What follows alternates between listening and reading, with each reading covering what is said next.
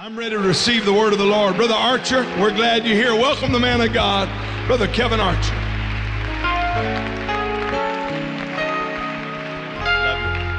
Let's give God a good hand clap of praise right now in this place.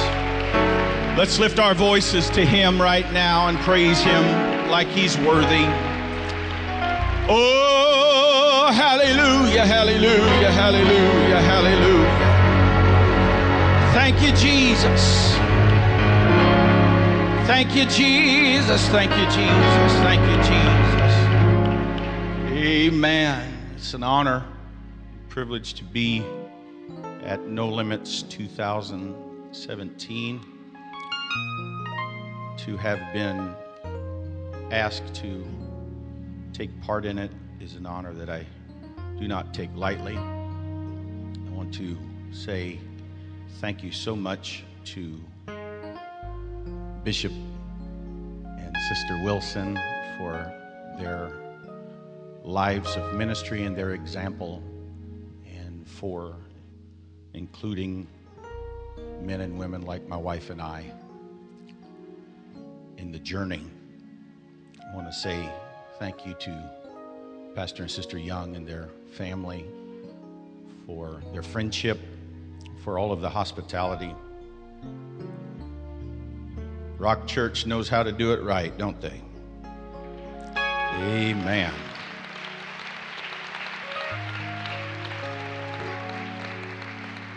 All of the staff is competent and friendly, intelligent. The room, everything in the room has just been wonderful. I thank God for all of the words that we have heard to this point. So pointed and needed, spot on in my life. I look forward to hearing the remaining brethren. I believe that God is doing something great in this day and hour. And I believe there's a specific word from heaven for us this day and this time. I didn't ask for everything that has happened the last few weeks. I didn't go looking for trouble, but it came, and all I have to say is the devil asked for it.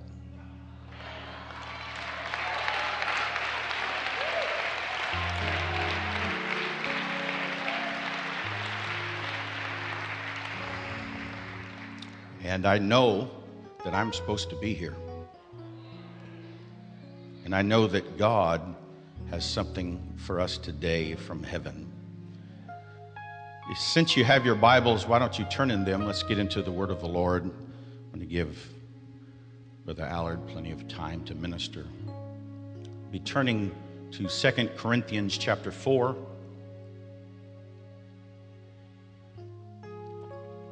Paul's second letter to Corinth, chapter 4. We'll also be reading a companion passage from the 12th chapter of 2 Corinthians. If you're there, say amen. Amen. God help us.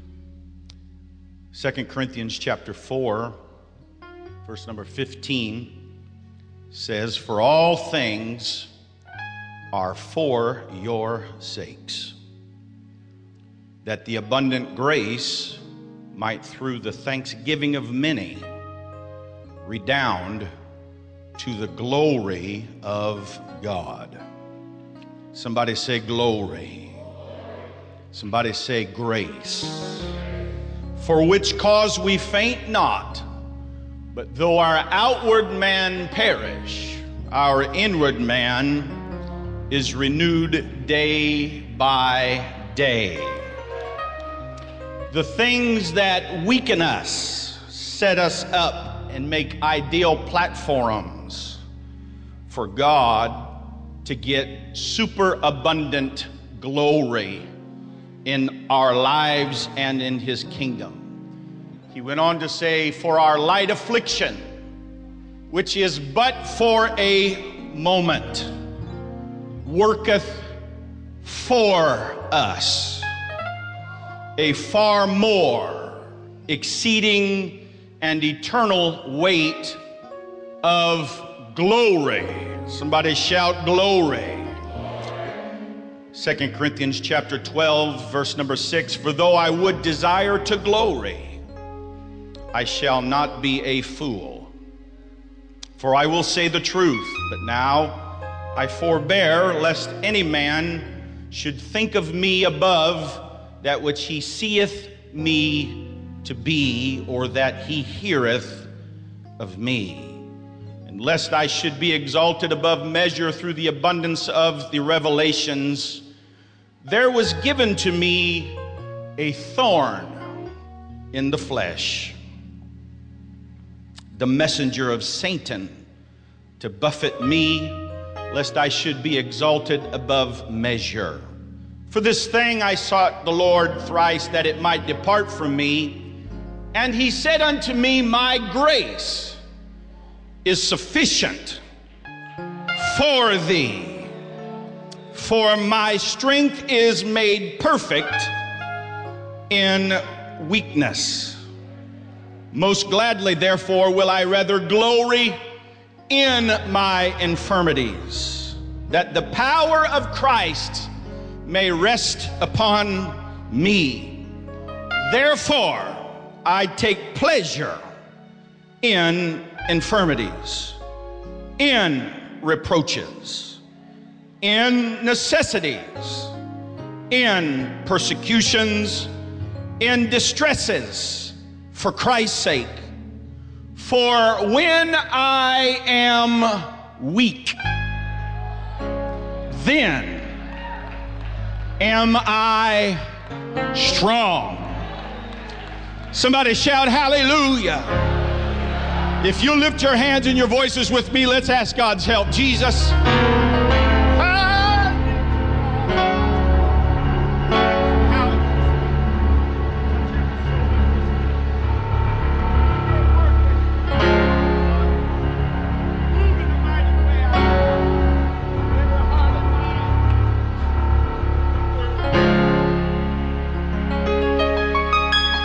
Let's clap our hands to the Lord. Oh, hallelujah. Hallelujah. With the help of the Lord, if God will be my help, I want to talk to you today for a time on the paradox of weakness. If you're going to help me, please be seated. If you intend on not helping me, please remain standing. Oh, what a moment. This is the moment in my life where I feel 100% successful because everyone always sits down. Amen. I was praying and asking the Lord. Quite honestly, things have been such lately that I haven't had a whole lot of time to focus on No Limits. I've just been trying to get through the day. And as I was able to realize I was going to be here, I said, God, you got to help me because I'm not ready. And I don't belong preaching this meeting. And Tuesday night, Wednesday morning, the Holy Ghost put this burden on my heart for someone here today. In life, we have ups and downs. We have trials and troubles. We have struggles. And if we're not careful, we'll take the mentality that the whole world is against me. But Paul said, all things are for your sakes. And he said that our afflictions work for us. He said, the reason why we don't faint, though our outward man perish, though we have things that cause us to realize and to know our weaknesses, there is something on the inside that is greater than our struggle and is greater than our personal weaknesses, that is far stronger than our dysfunctions. Amen. And as the world has started to become quite adept at doing, they take on a victim's coat. And because they're a victim, they're excused for their actions. They're excused for their excuses. And no one really expects the best out of them because, you see, they have a struggle and they have a weakness and they've been hurt and they've been offended. But I feel today that God would give us a different garment. I think somebody in this room today is going to take off the victim's garment and put on the victor's garment. Because greater is he that is in you than he that is in the world.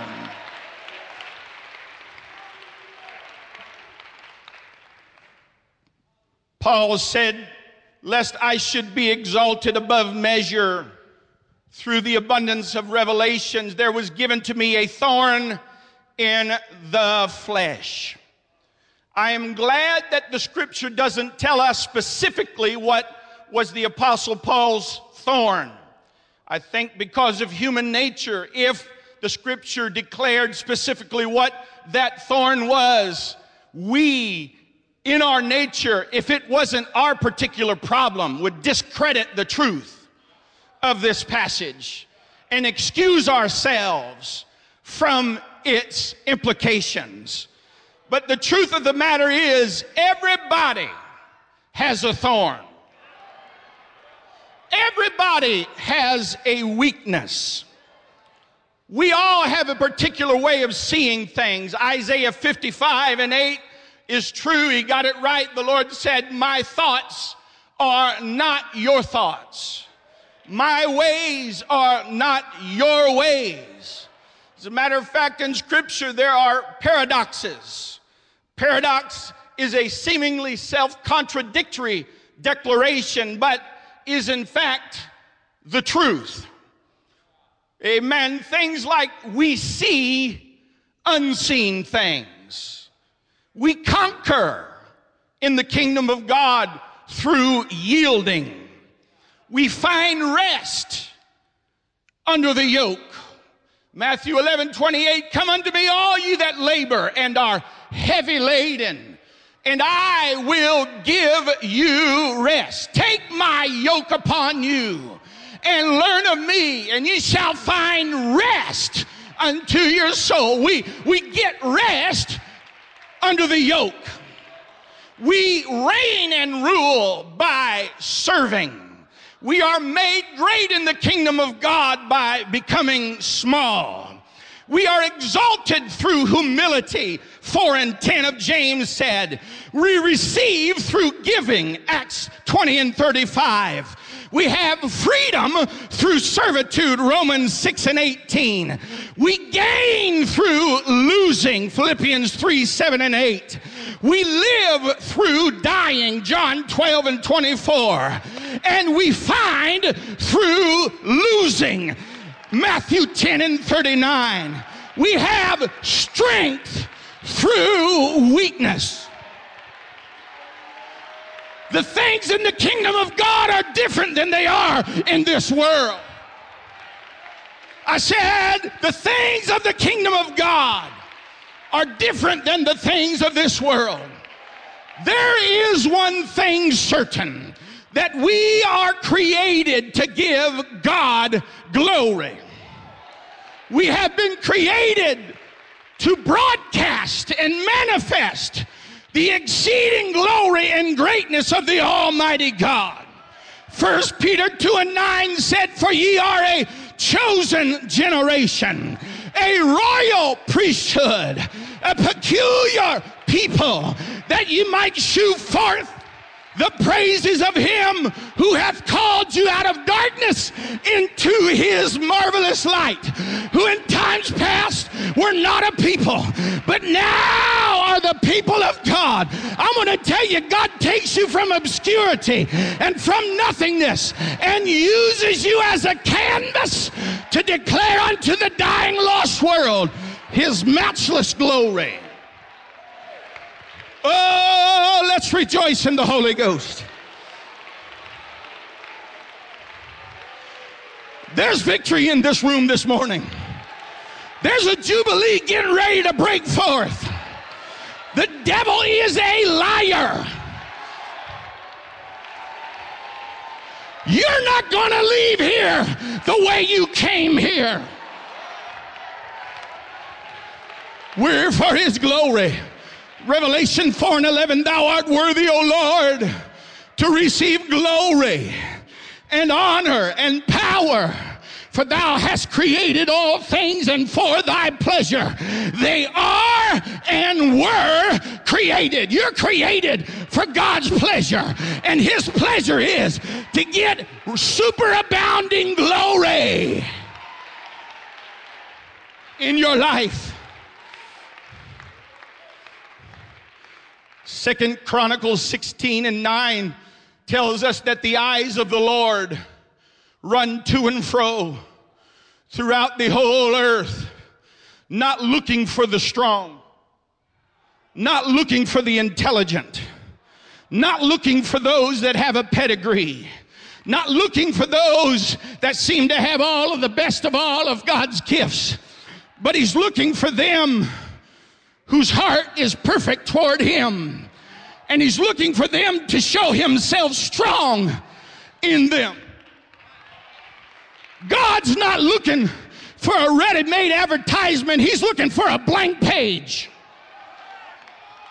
He's looking for a willing vessel. He's looking for somebody like Isaiah in the year King Uzziah died. I saw the Lord sitting on the throne. His train filled the temple. And when he saw the Lord in his authority, when he saw the Lord in his victory, his response to that was, woe is me, for I am undone. I am a man of unclean lips, and I dwell among a people of unclean lips. It made him realize, dear God, how insufficient I am. But it also made him willing to say, here am I. I'll go. Send me, Lord. Oh, clap your hands and rejoice to God.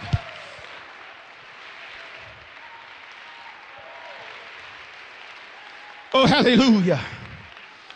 Oh, hallelujah. The paradox of weakness. Weakness being feebleness in mind or feebleness in body, by implication, declares a specific malady, a frailty, a disease, an infirmity, a weakness. The dictionary says weakness is the state or condition of lacking strength, a quality or feature that is regarded as a disadvantage. Your weakness is your disadvantage in the natural world. Your weakness is your fault in the natural world. But spiritually speaking, your weakness is the quality and feature that makes you at an advantage. Jude said, for unto him who is able to keep you from falling and present you faultless. Naturally, your weakness is a fault, but spiritually, your weakness is what makes you such a prime candidate for the miraculous glory of God to be revealed over and over and over again. You'll find yourself looking to your source of help, and you'll go from glory to glory. But to get from glory to glory, you're going to have to go from struggle and weakness to struggle and weakness, and God will come through miraculously and give you a glory here and a glory there. Oh, you see, when God calls a man, when God calls a woman, it's far too often that we find readily excuses why we can't do, or why we can't go, or why it isn't possible. We often think, oh, dear God, I'm just too flawed for you to do anything with. And God's sitting there thinking and saying, You're too flawed for me not to do something with you. People that get used mightily in the kingdom of God aren't the great ones. It's the people that are messed up. Their life is all jacked up. They got more problems and questions than they have answers. You see, God's got a way about him. Whenever need arises, he looks down and finds the one most least likely to get the glory. And he says, I'll take that one. Will you go? And if you're willing, can I tell you what it requires is just a willingness and an obedience. Oh, yeah. Isaiah 1:19 said, for the willing and obedient shall eat the good of the land. But if you refuse and rebel, you will be devoured with the sword, for the mouth of the Lord hath spoken it. Is there someone in this room that will admit with me you have a thorn? You have something you're ashamed of. You have something in your life maybe nobody knows about. And I'm telling you, not one person in this room can say otherwise. Something that you've asked God, take away from me. Get me out of this. But God said, my grace will be just enough to use you and get the glory. My God, let the Holy Ghost move in this place. God's going to give you enough.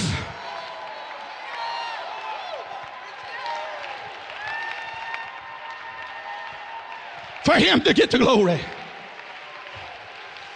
Oh, I'm too weak. I'm too flawed. I'm not smart enough. I don't have a pedigree. My dad wasn't a preacher. I don't come from a big name church. I'm going to tell you, God's looking for somebody just like you. You're no different. Your situation's no more impossible than anybody else's has ever been. 1 Corinthians chapter 10 and verse number 13 said, for there is no temptation taken you, but such as is common unto man, but God. Somebody shout, but God is faithful, who will not suffer you to be tempted above that you are able, but will with that temptation make a way. The way may not be there when you start out in the trouble, but the way's going to get made that you might be able to bear it.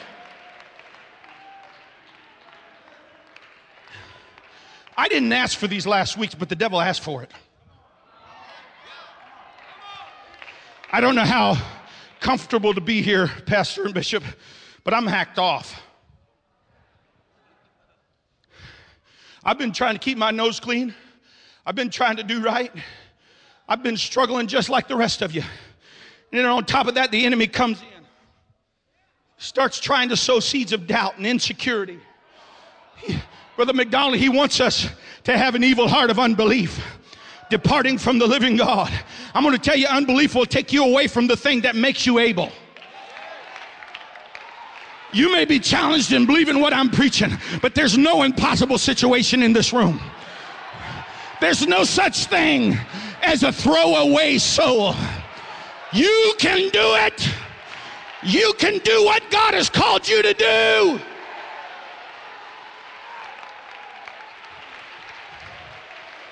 You're not in a trial. You're in the middle of the best blessing that's ever come into your life. James said, blessed is the man that endureth temptation. Don't feel sorry for me. Don't look down with pity on me. I'm a blessed man. He hit me as hard as he could hit me. And I shook my head, dusted myself off, got back up, and I'm still in the race. I may not be running as fast, jumping as high, but you can't keep a good man down. Just ask John. Just ask Paul and Silas.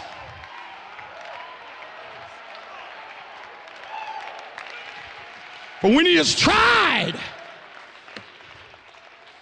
he shall receive the crown of life, which the Lord has promised to them that love him. Oh, hallelujah. let no man say when he is tempted, I am tempted of God. Come on now. The weakness is not in God. The weakness is in you.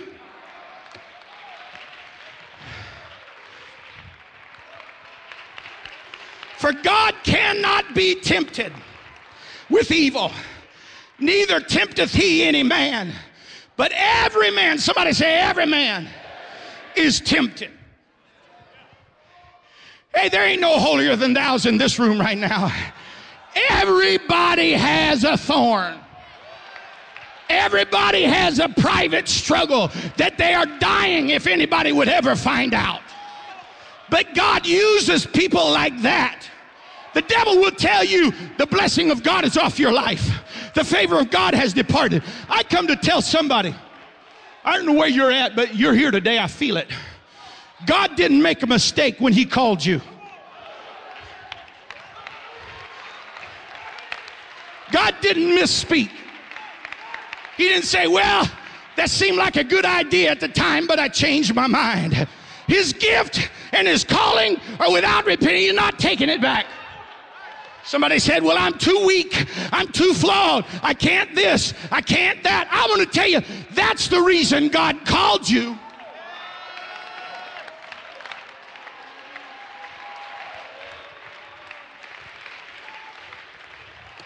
And I'm going to tell you beyond that, not just every man is tempted, but every man sinned. I have a hard time believing that there's one individual in this room today, from the greatest to the least, from the strongest to the weakest, that hadn't had an opportunity to say, you know, I really messed that one up, and had to go back to the altar and repent. Not one of us here, since we received our initial experience and touch of salvation, has never needed the altar after that. You see, the enemy wants you to believe because you're in the midst of a struggle, or maybe you even fail, that God has washed his hands of you and there's no more hope and there's no more use. Come on, somebody shout back at me. I come to tell you that's why God has fixed his eye on you. For, yes. 3:23 of Romans said, for all have sinned and come short of what? The glory of God. I'm glad that Paul didn't stop right there. In our best efforts, in our best, give it all you got to be right with God. You could do it as right as you've ever done it, and you're still going to come up short of the glory of God. Forgetting those things, Paul said, that are behind, and reaching for the things that are before. I press. You got to be willing to resist the struggle. You got to be able to push back against the opposing force. Hallelujah, hallelujah. But Paul didn't stop there. Not just every man has sinned, all have sinned and come short. But he said, being justified freely by his grace. Thank God for grace. Grace is not a weak doctrine. Grace is not a cuss word in the apostolic faith. Grace is not denominational doctrine. Grace is apostolic doctrine. You gotta have it if you're gonna reach the glory of God, because as good as you can try to be, you're still gonna come short. But grace is what makes up the gap.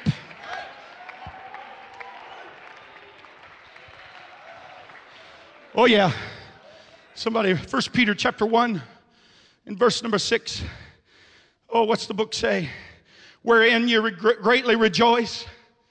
Wherein you greatly rejoice. Notice in our text, he said, therefore I rather glory in my infirmities, in my necessities, in my distress, in my persecution.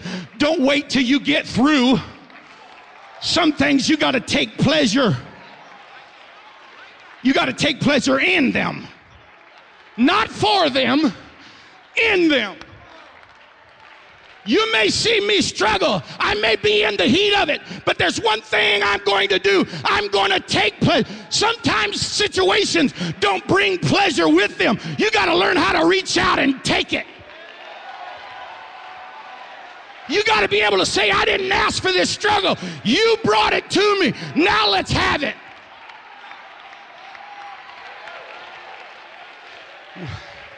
Wherein you greatly rejoice, though now for a season, our light affliction, which is but for a moment. 6 and 9 of Galatians, be not weary in well-doing, for in due season ye shall reap if you faint not. If need be, ye are in heaviness through manifold temptation. Thank you, Bishop, for your confirmation. I like how he said manifold means many layered and many folds. I got to looking at that word manifold a while back, and it came to mind of the times that I have been to the paint shop trying to pick a color for a wall. And I pick up the color swath. And on that color chart, if you spread it out, there's every color known to man. Every hue, every shade, every degree of every color that's on that chart. Manifold to me means there's every shade, every color, every type of temptation that we're going to have to learn to rejoice through. Somebody needs to get in their heart, I'm going through. Yea, though I walk through the valley of the shadow of death. But I got to reading in Peter's epistle in the 4th chapter, and along the 10th verse, he said, as every man hath received the gift, even so minister the same one to another as good stewards of the manifold grace of God. And it occurred to me, and it hit me like a runaway freight train. Though I may have every degree and every shade and every color of temptation bombarding me in my walk with God, I also have the resources of manifold grace. There is a shade of grace that will match every shade of temptation. God's already got your back covered.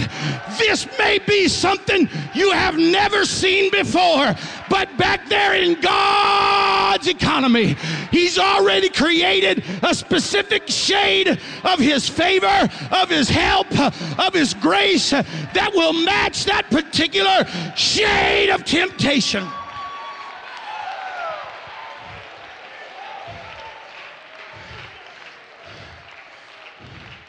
Let me tell you something about God's grace. It's equipped us to help us in our weakness, to help us with our thorn. I'm not just preaching to preachers. I'm preaching to children of God. Period.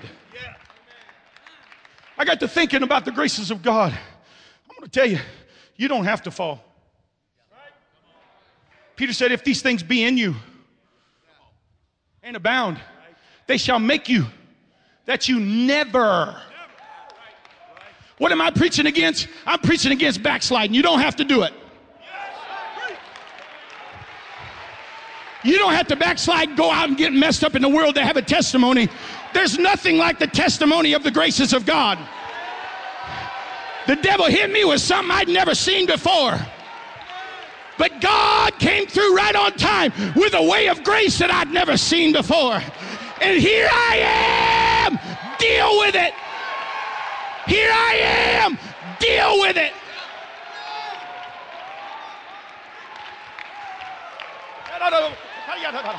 Yes, yes, yes, yes, yes. Come on, somebody. Yes, yes, yes, yes.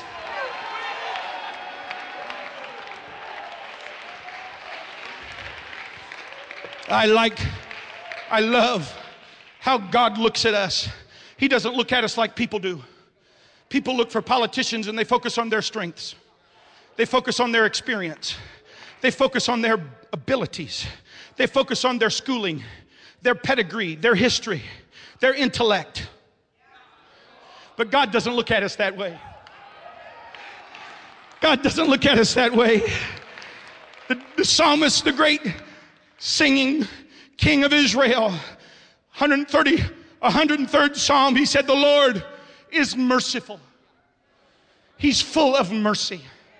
And the Lord is gracious. He is slow to anger, and he is plenteous in mercy. He will not always chide, neither will he keep his anger forever. He hath not dealt with us after our sins, nor rewarded us according to our iniquities. God's not like people. You hurt me, I'll hurt you back. You may do something to offend, may do something to harm, you may do something to break the heart of God, but you can't make him fall out of love with you. Because he's full of mercy. He's not quick-tempered. He doesn't retain his anger forever. The prophet said, he delighteth in mercy. You'll not outfail God. You're not too bad to make it. You're just the right material to bring God the greatest amount of glory in this present world that you're put in. He's a doting father. The psalmist said, like as a father pitieth his children. Hallelujah. So the Lord pitieth them that fear him. It is for them whose hearts are perfect toward him that he's running to and fro to show himself strong. The psalmist said, for he knoweth our frame, and he remembereth that we are dust. God's way with us is perfect. God's way with us is complete. God's way with us is secure. God's way with us is steadfast. God's way with us is certain. You have an expected end when you come out of Babylon.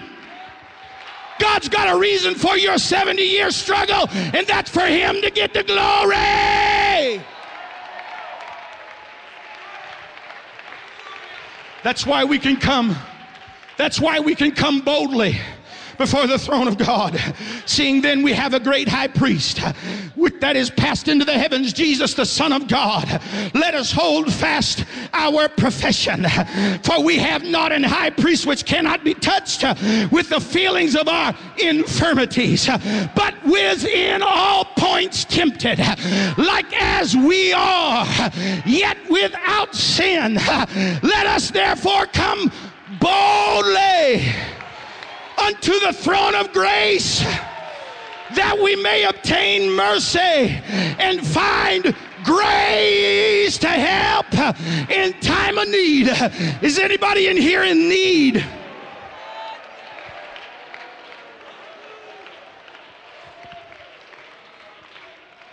Oh, let's rejoice. Let's rejoice. Hallelujah.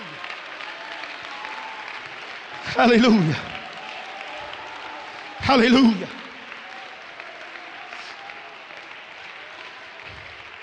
The Lord spoke to me yesterday, something beyond. This is new to me, but I have preached and taught to the wonderful church at home that God has blessed me to pastor.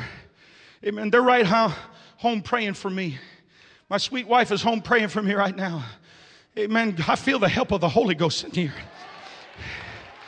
There isn't a temptation coming your way that God doesn't have a matching shade of grace to match it. That's to keep you from falling. But what about some of you all that have crashed and burned? What about some of you all that when people look at you say, that one will never amount to anything? They've gone too far. There's been too much that has happened. Can I tell you something the Lord showed me yesterday from the book of Nehemiah, the 9th chapter? Nehemiah was talking about the children of Israel's sojourn out of Egypt. And he recited the time when the man of God went up the mountain to receive the laws of God. And the people built a golden calf. And they went after that idolatrous thing. And Nehemiah said, yet thou in thy manifold mercies forsook them not. Not only is God's grace enough to keep you from falling, but God's mercy is enough after that you have fallen. He keeps his word. He said, lo, I will never leave you nor forsake you. If you have fallen, if your life is a mess, if your marriage is in a heap, if your whole circumstances look like nothing can ever come good out of it, God in his manifold mercies will never forsake you. Even to those that are disobedient, even to those that are rebellious, Nehemiah went on to say in the 9th chapter and the 27th verse, therefore thou deliveredest them into the hand of their enemies, who vexed them in the time of their trouble. When they cried, somebody's got to have enough sense to cry unto God in the time of trouble. Thou hearest them from heaven, and according to thy manifold mercies, thou gavest them saviors. God's got a man picked out that is going to be right on time for you after that you have fallen, that will give you something specifically.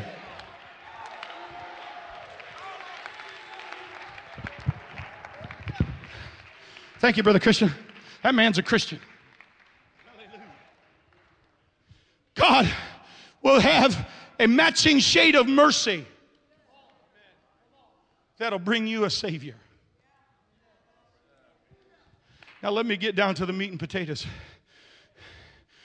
James said in the 4th chapter of James, and I believe it's the 17th verse if my memory serves me correctly, he said, Elias was a man subject to like passions as we are, yet he prayed.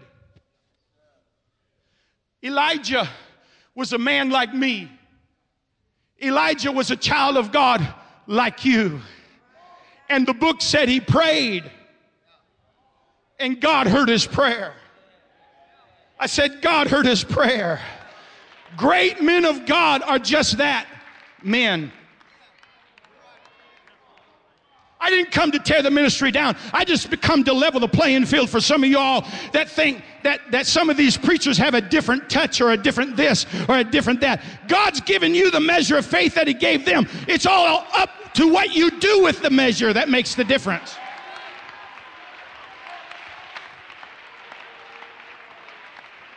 Some of y'all don't believe that. Hey, man, but let me just draw your attention to Romans, the 12th chapter and the 3rd verse. For I say unto you, according to the grace that is given unto me, to all of you, let no man think of himself more highly than he ought to think, but to think soberly, as God has dealt to every man or given to every man, not a measure of faith, the measure of faith. When God called you, he gave you the measure. And when God called me, he gave me the measure. The same God that touched these great elders in years past is the same God that's resting on my shoulders and in my life right now. It's not because they were better than me or I'm lesser than them. We serve the same God. We've got the same provider. The same God that didn't forsake them is the same God that hasn't forsaken me. You can make it, you can make it, you can make it, you can make it.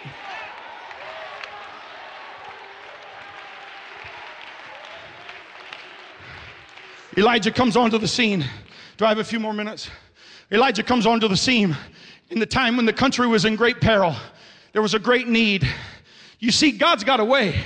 When there's a need, he handpicks a specific individual that'll be just perfect to meet the need. So when Ahab and Jezebel were in control, when everything was wrong in the kingdom of God, there was a little old preacher that God was getting ready to make an Elijah out of. And he steps out onto the scene. He said, hey, this is a time of great division and a great uncertainty. People don't know what to do and they don't know what's going to happen. I got a question for this generation of millennials. How long will you halt between two opinions? If God be God, then serve God. If the world's got the answers, then go to the world. At the end of that day, there was a rebuilt altar, there was a fresh sacrifice, there was water, and there was a 63-word prayer. In essence, he said, hey, God, you and I both know these guys aren't it. You and I both know they've tried, jumped, cussed, and carried on all day, and no fire fell. But he said, God, show them who you are. He didn't say, God, show them who I am. He said, God, show them your God, and the fire fell. The litmus test of an acceptable sacrifice to God is still the fire falling. When the day of Pentecost was fully come, the fire set upon each of them.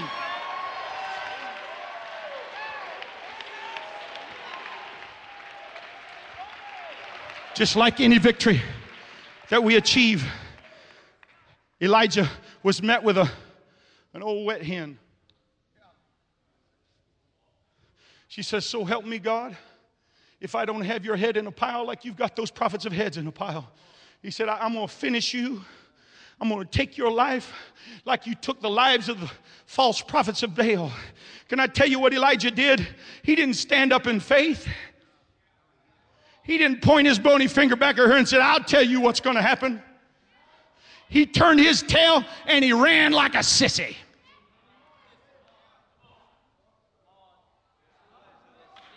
Some of y'all don't believe that. But he said, when he saw that, he arose, he ran for his life. He himself went a day's journey into isolation in the wilderness. He came and sat down under a juniper tree.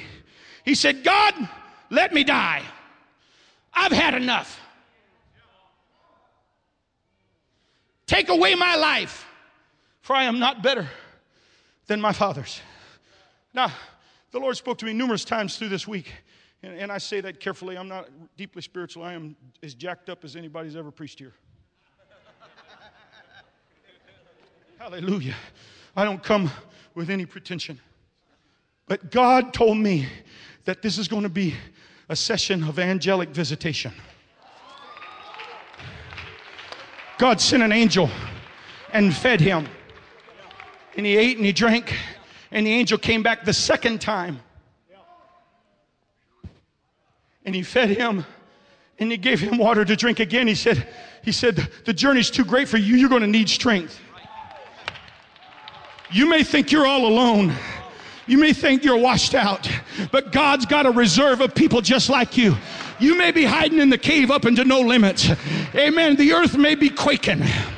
The thunder may be rolling. The winds may be blowing. But he's going to send an angel with a ministering word to you. God's not in the wind. God's not in the earthquake.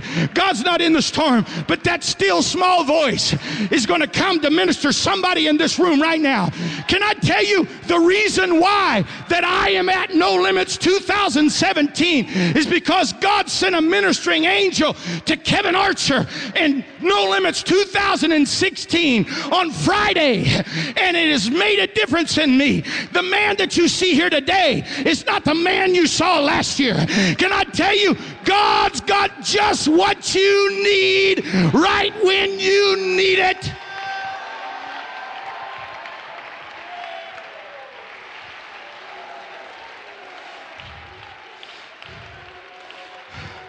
I don't have time. I don't have time to get to everything the Holy Ghost I prepared or whatever, but Moses was called. There was a time of great need. Moses' response, he said, who am I that I should go to Pharaoh? Amen. He said, behold, they're not going to believe me. They're going to say the Lord didn't appear to me. And God said to him, I'm not asking you what you don't have. What is in your hand? He said, it's a rod. He said, I'll tell you what I'll do with that rod. I'll give you something to lean on. When you need an answer, throw that thing down. When you need a prayer got through, stretch it out over the waters. And he still said, but God, I'm not eloquent. He said, I'm slow of speech and I'm slow of tongue. Before you called me, I wasn't eloquent. Before you called me, I was slow of tongue. He said, God, what am I going to do? He said, who has made man's mouth? And who maketh the dumb or the deaf or the seeing or the blind? Have not I the Lord? Now therefore, go! Don't wait till you're equipped.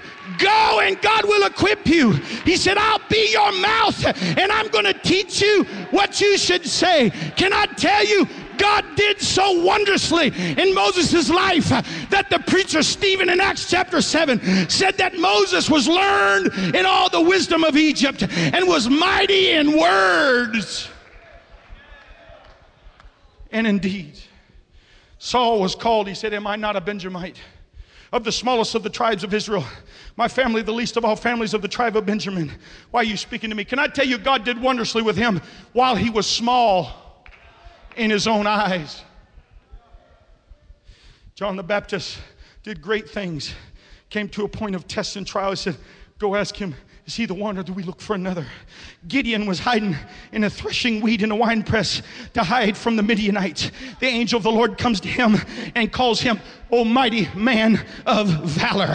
He said, go in this thy might and thou shalt save Israel. But he said, God, my family is poor in Manasseh. I'm the least in my father's house. And the Lord said unto him, surely I will go with thee. Hey, somebody here today is getting ready to face a battle of a lifetime. And you got all the answers. You've got the pedigree. You've got the resources. And something's getting ready to happen to you that the enemy will use to make you think God's not going to give you the victory. But you're facing a battle. And Gideon faced a battle with 32,000 warriors. And he had a revival. And 22,000 walked away. God gave him another revival at the water, and 10 more thousand that were left. 9,700 of them went home. And God said, okay, now I got you right where I want you. So when I give you this victory, ain't nobody gonna say that I didn't do it. You're looking at a man that has been wondrously helped. It's not because I'm great. It's not because I'm intelligent. It's not because I'm wonderful. Not because I'm gifted. But it's because of God. Moses said to the people, he said, the Lord did not set his love upon you, nor did he choose you because you were more in number than the people, for ye were the fewest of all peoples. It's no wonder that David said in the 8th Psalm in the 4th verse, what is man that thou art mindful of him, and the son of man that thou visitest him? Somebody shout, yeah! The theme of our meeting, No Limits, this year is taking new territories. And we are primed in the perfect circumstance. I believe this is the best generation of God's church. Has it ever been more unlikely? You remember God, when he sees a need, selects the most unlikely. When he came walking along the seashore, and I'm almost done, he walked and found a man by Simon Peter. Simon was impulsive. Simon cussed. Simon betrayed God. Within Simon was the potential for him to become a homicidal maniac. He grabbed a sword and he went for that soldier's head, and he missed and cut his ear. You don't think for a second he was aiming for that ear. He was going for the jugular. He said, this can't be, and he swung. But God picked that back up and said, hey, easy here, bud. God picked a man like Simon Peter. God chose men like James and John, who were called the sons of thunder. They were called the sons of thunder for a reason. He picked a man like Timothy that had a poor stomach and a weak constitution and often was infirm. He was weak all the time. He was sickly and puny. And God turned the known world on its top. And he used weakness, and he used inadequacy.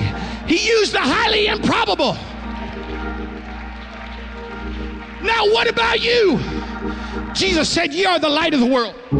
A city that is set on a hill cannot be hid. Let your light so shine before men, that they may see your good works and glorify your Father. God's going to get the glory. Shine on, shine on, shine on. God's going to get the glory. Let me close this thing. You see, we're hung up in the apostolic Pentecostal movement with this projected perfection. Y'all look perfect. Man, that's tight, those robes. If that don't make you want to shout, Hammond organ makes me feel like preaching even when I don't have nothing to preach. We are hung up with this projected perfection. We want the world to think we got all the answers. We want the world to think we got life by the tail. We forget that we have a past. We forget that God saved us from a mess. That when God found us, he had to reach way down. He sits high, but he looks low. God's not looking for the cream of the crop. He's looking for the bottom of the barrel. And that's why I'm here today. The paradox of weakness. When I am weak, then am I strong. The truth is we're not in the church because we're perfect. We're in the church because we're not perfect. The world looks in the church and he sees all the pretenders and they get discouraged and they call people hypocrites. It's because we've been selling them a false bill of goods. We've been telling them, look how perfect we are. But the true message is, I'm imperfect, that's why I'm here. The truth of the matter is we have this treasure in earthen vessels, that the excellency of the power may be of God and not of us. We are troubled on every side, yet not distressed. I'm not denying I had trouble. Yeah, I'm in trouble, but let me tell you what I'm not. I'm not giving up. We are perplexed. I don't have all the answers. I don't know what to do. Yeah, I may be perplexed, but I'll tell you what I'm not. I'm not in despair. Yeah, persecuted. I fought the devil from this angle, from that angle, from that up, down, and all around. Yeah, I've been persecuted. But let me tell you what I'm not. I'm not forsaken.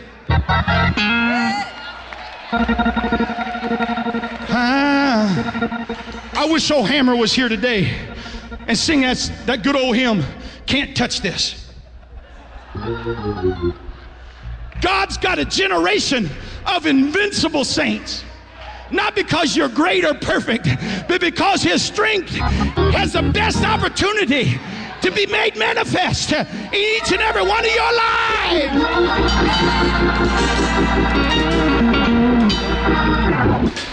Cast down, but not destroyed. Can I tell you, your thorn, your weakness, your infirmity may be the thing that everybody tells you that'll break you beyond repair. But when I got cast down, I came up not destroyed.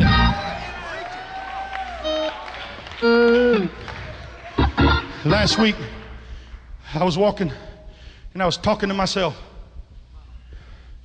Stark raving lunatic, window licking crazy.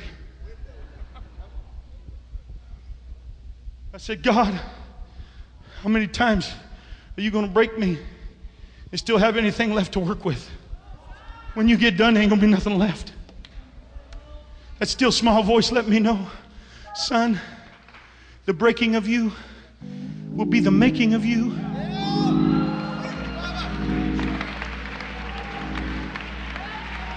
Break me all over again. Let's go down to the potter's house and see that potter at the wheel. And the vessel that was in his hand was marred in the hand of the potter. But he started all over again. Somebody say, I'm ready to go again. And he made of the same clay another vessel. The paradox of weakness is if you'll stay in the hand of God Almighty, material and do something perfect. This would not be right if I didn't leave this with you. Taking new territory. Right now, whether you realize it or not, we're giving the devil a bad day. I didn't ask for it, but I ain't running. I'm going to leave it all on the platform today, Brother Young. I didn't come through what I came through to cut this thing short and not give everything that God gave me to give to somebody. Paul was talking about something transparent. If anybody had a pedigree, it was Paul. If anybody could speak eloquently and had all knowledge, and the third most influential man in the history of the world, some historians will say. I'm not talking about some loser. This man, he said to Corinth, he said, but I would not have you ignorant of our trouble, which came to us in Asia.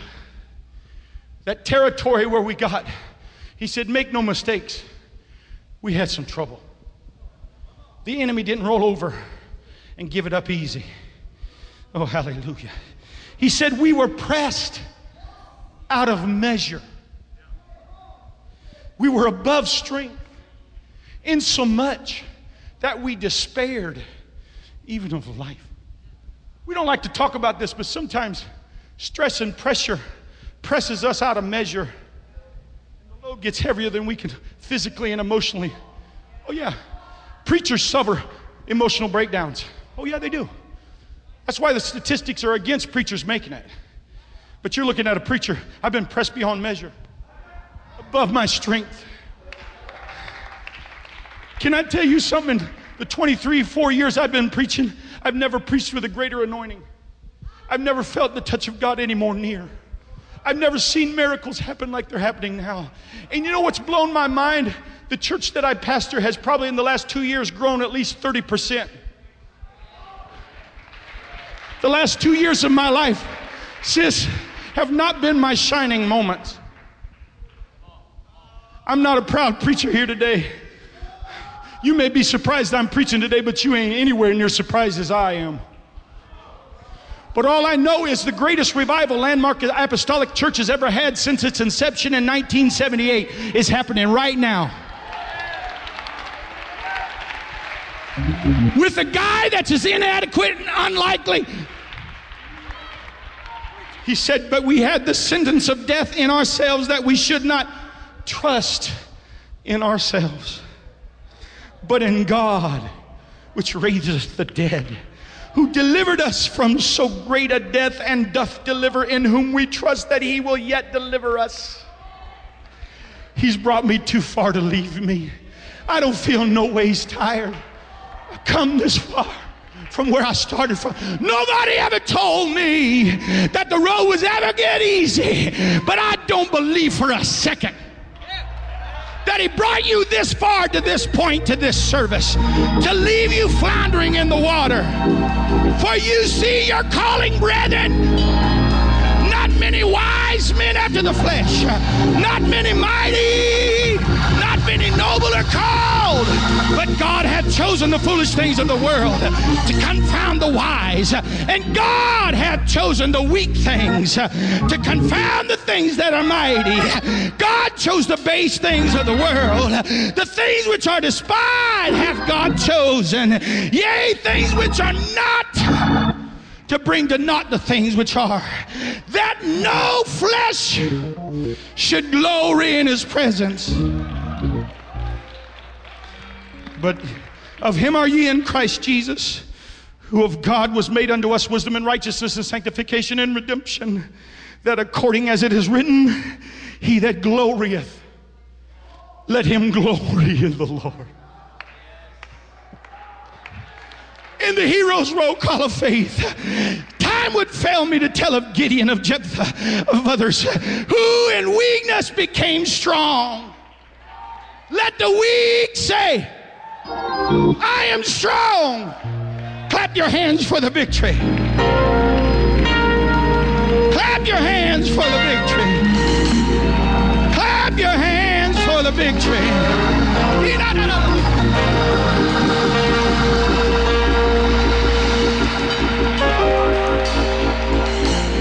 said to the 8th chapter, and this is my closing remark, and we're going to have something. There's going to be an angelic visitation right now. Do you believe that? Do I have anybody that believes that? No Limits 2017 Friday is your moment in time. For I reckon that the sufferings of this present time are not worthy to be compared with the glory that shall be revealed in us. Clap your hands and rejoice.